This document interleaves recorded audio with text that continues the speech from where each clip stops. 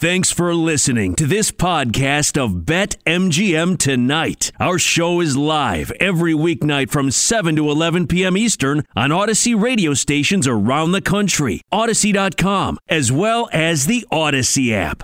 So we could take a look at this one. One of my favorite plays this week is going to be the Philadelphia Eagles, who are 4-point underdogs. We're 4-point underdogs. When I grabbed it, spread now sitting there at 3, going against the San Francisco 49ers. Tough trip for the 49ers going to Philadelphia. Your guys' thoughts on this game? You can go first. I feel like you're detached from us right now, Ryan. It does. Talk to us. You just give us a pick. You say, hey, here's what we're doing tonight. Your guys' thoughts. And then you back up and then you just get on your phone. I feel like we're not talking to each other right now. I like the Philadelphia Eagles in this game, actually. I just think that this is a trap spot for the San Francisco 49ers.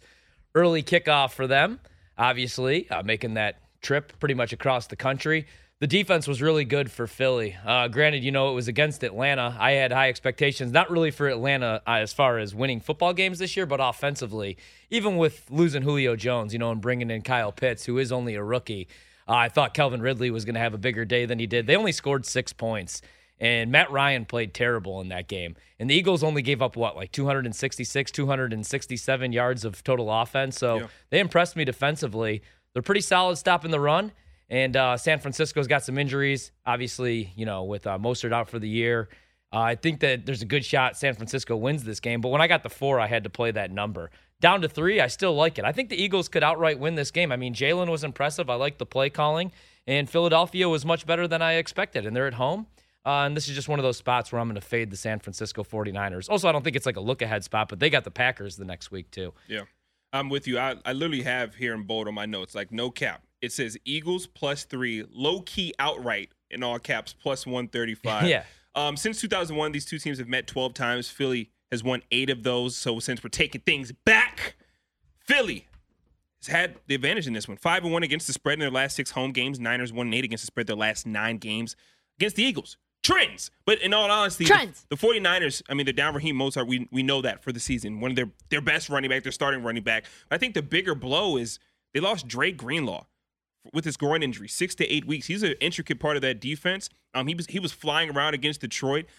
His speed just makes that defense so special and unique as well. He adds to that 6 tackles against the Lions, allowed 4 completions. But what was good about that was, yes, he allowed 4 completions, but only for an average of 4.2 yards per target with a passer rating of 44.6. That was lowest on the team in week 1. So I think the Eagles, like I said from the start, when I saw them play against Atlanta, I knew Atlanta, I didn't have many high expectations for them, but the offense looked really unique and structured for my guy Jalen Hurts. He looked like he was in control. And one thing that was a knock on him was when Hurts doesn't get his first check, his first read, he's moving and he's looking to scramble and get out there. He's scrambling and looking down the field and making plays. He's not just running to run. He's running to pass, and that's what you're supposed to do as a quarterback, is to continue to go through your reads. I loved it. They kept Atlanta guessing. That offense is looking pretty serious, and I even said this on one of the hits that we had on our 17,000 Odyssey stations that we talk to every single week, is that, if I were playing if there was like a value play in the NFC East, I would hop on the Philadelphia Eagles because, number one, they're the healthiest team right now. I look at Washington and their quarterback position, and that defense looks terrible. I love Heineke, but they do have injuries. Dallas, same thing. I like Dallas's offense, but they cannot keep players on the field to save their lives. Philly have an element of surprise, not a lot of expectation. They have a lot of veterans there too. And Hurts is a dual-threat quarterback, and that offense is tailored to him. I don't hate them to win NFC East. You brought that up really quick. I didn't mean to. And so, talking about football team, I kind of compare them to kind of what I saw from San Francisco. The reason I played San Francisco twice to win over 10.5 games is I thought that they were going to be much better on the defensive side of the ball, with Nick Bosa coming back. But, dude, this is the reason I'm taking the Eagles, because I think offensively they're going to be real creative. And the 49ers give up 33 points and 454 yards to Jared Goff and the Lions. Yeah. And now they're without Dre Greenlaw. He's going to be out 4 to 6 weeks as well. So they're already beat up on the defensive side of the ball. And that was 21 points after halftime. And that's what I mean. So they gave up all those points, and they look like a mess defensively. Yeah. And the reason I like football teams so much, Washington coming into the season, was because of the defensive side of the ball. Do you think there's anything to these guys really not playing in the preseason and not doing a whole lot of hitting? It's excuses we make. defensively, like even like Tampa Bay last year, they were kind of a mess like the first couple of weeks of the season. You know what I mean? Yeah. Like they got cooked by the Saints. I feel like I still have some hopes that the football team are a good defense. And same thing with San Francisco, but that's one of the reasons I'm back in Philadelphia. I just don't understand in what universe a COVID-filled year where the San Francisco 49ers lost basically everyone just erases what they did the year before. And now we're hyped on this trash-ass Philly team that beat maybe the worst team in the league in Atlanta. Like, talk about the Jaguars do exist. The Jaguars do exist. That's a trash team. Like, okay, so they should have beaten Atlanta, and now I think that's maybe the biggest. You two, perhaps maybe the biggest overreaction hopping on Philly. It wasn't that they beat Atlanta. It was the fashion in which they you can beat a bad team and it be overreaction. They actually looked like sharp on their end. That's Arthur Smith calling the plays. I like Arthur Smith. Like the play calling was like it reminded me of like RG3 type RPOs. Like it was just a beautiful brand of football. It wasn't that they beat up on a team or they like moseyed past a team that was worse than them. Like for example, like the Houston game against the Jacksonville Jaguars. That was somebody had to win that game. I feel like Houston, even though I'm high on Tyrod Taylor, Houston just kind of won that game. They didn't really do anything magical. Philly went out there and just decisively did anything that they wanted. And I think that could work against a lot of teams in the NFL, not just the Atlanta Falcons. Well, and I think the overreaction is also coming from the fact that the Niners were up 21 points and kind of took their foot off the gas. For sure. Yeah. So they let a lot of points come back, but that game was already decided. They could have won it at any point in time. So, yeah, the discipline's not there. Maybe the defense isn't exactly where we want it. Bosa coming back from injury and now losing Greenlaw, but they the should injury, be a pick'em. The injury is the actual concern. It's not the fact. Sure. I don't even care that you let a Detroit Lions team come back. Like I'm with you. The injuries that keep piling up for them is what concerns me. I mean, the better play for me, I don't even have a side play yet. I would probably play the Eagles to cover 3, like I said, and I would sprinkle something on them. The upright. The play is the total. But for sure, I like the over. I love the over. But let me say this. 40. Go ahead. They barely beat a Niners team last year, missing like 22 starters. Who, the Eagles? Yes. Oh, the Eagles last year looked nothing like this team this year, though. That's true. We talking about things that don't matter.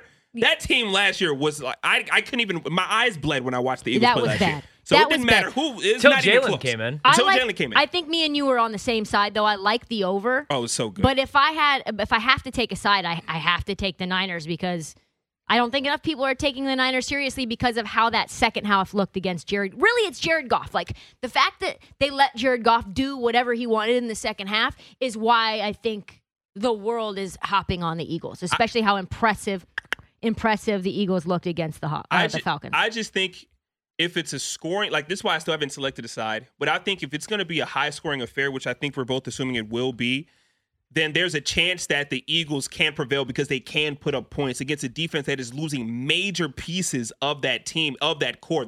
That's what concerns me the most. And also, back to the total, the 49ers are allowing 33 points, like you said, 454 yards. It's still unacceptable, especially when you have a guy coming in like Jalen. Like, dual-threat quarterbacks, they're scary. They're scary, especially when they're as accurate as Jalen Hurts is. 27 of 35 passing, 264 yards, 3 touchdowns, 62 yards on the ground.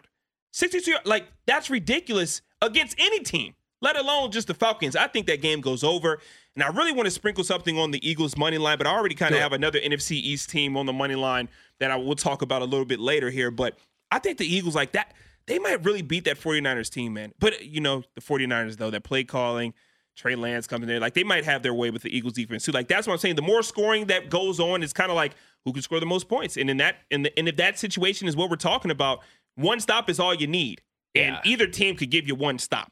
I love Jalen Hurts rushing prop too. I think it was like 70 yards. I'm surprised it's not like 100 yards coming into this game. Well, of course you're playing the 49ers defense, but he is just, they're like design, run, RPO, rollouts, boots, all that stuff. And if you think the 49ers DBs can, you know, hang with some talented guys that they have on Philadelphia's team, then of course I think Jalen Hurts can go ahead and scamper for a little bit more. But what's his rushing attempts? I think I saw it at like 6.5. I like that too. Oh, UCF. Yeah, Another thing that I really like, and this sounds crazy because you figure it's probably going to be a quarterback, right? And I know a lot of people have been making the case for Najee Harris, but I was looking at offensive rookie of the year futures, and I know he's a wide receiver, but dude, people were saying he's this. awesome. People were saying this about the Heisman Trophy too. Devontae Smith last week, what did he have? 6 grabs for 77 yards and a touchdown in his first NFL game. He looked He's like still it was easy. 16-1. And dude, Hurts is going to go to him a lot. I don't really hate that price. Kyle Pitts is 16-1, but even with Arthur Smith calling those plays, like they were still the same team in the red zone. So yeah, it might be a little overreaction. Also, if this game is in San Francisco and it's a noon start, 1 p.m. start, or 3 o'clock start, I'd be all over the Niners. I would hammer them. But it's in Philly. With that trip, with an excited fan base, an excited Philly fan base that is really like, oh, you guys are talking about Washington and Dallas. We can win this division. And this division sucks, and we're going to pack out that stadium. We gonna see. We gonna see. I think this division is going to end up being a little bit better. Well, I mean, it's not hard to top like what it looked like last year. Yeah. But I mean, it could be an exciting division. I mean, the Cowboys are going to score a bunch of points. The Eagles are fun and exciting. That version of the Giants last night wasn't too bad to watch. Fun and exciting. And then you got the football team who legitimately could win the division. Heineke's the next Brett Favre. He's the next Brett Favre. That's exactly. what they keep saying. Exactly.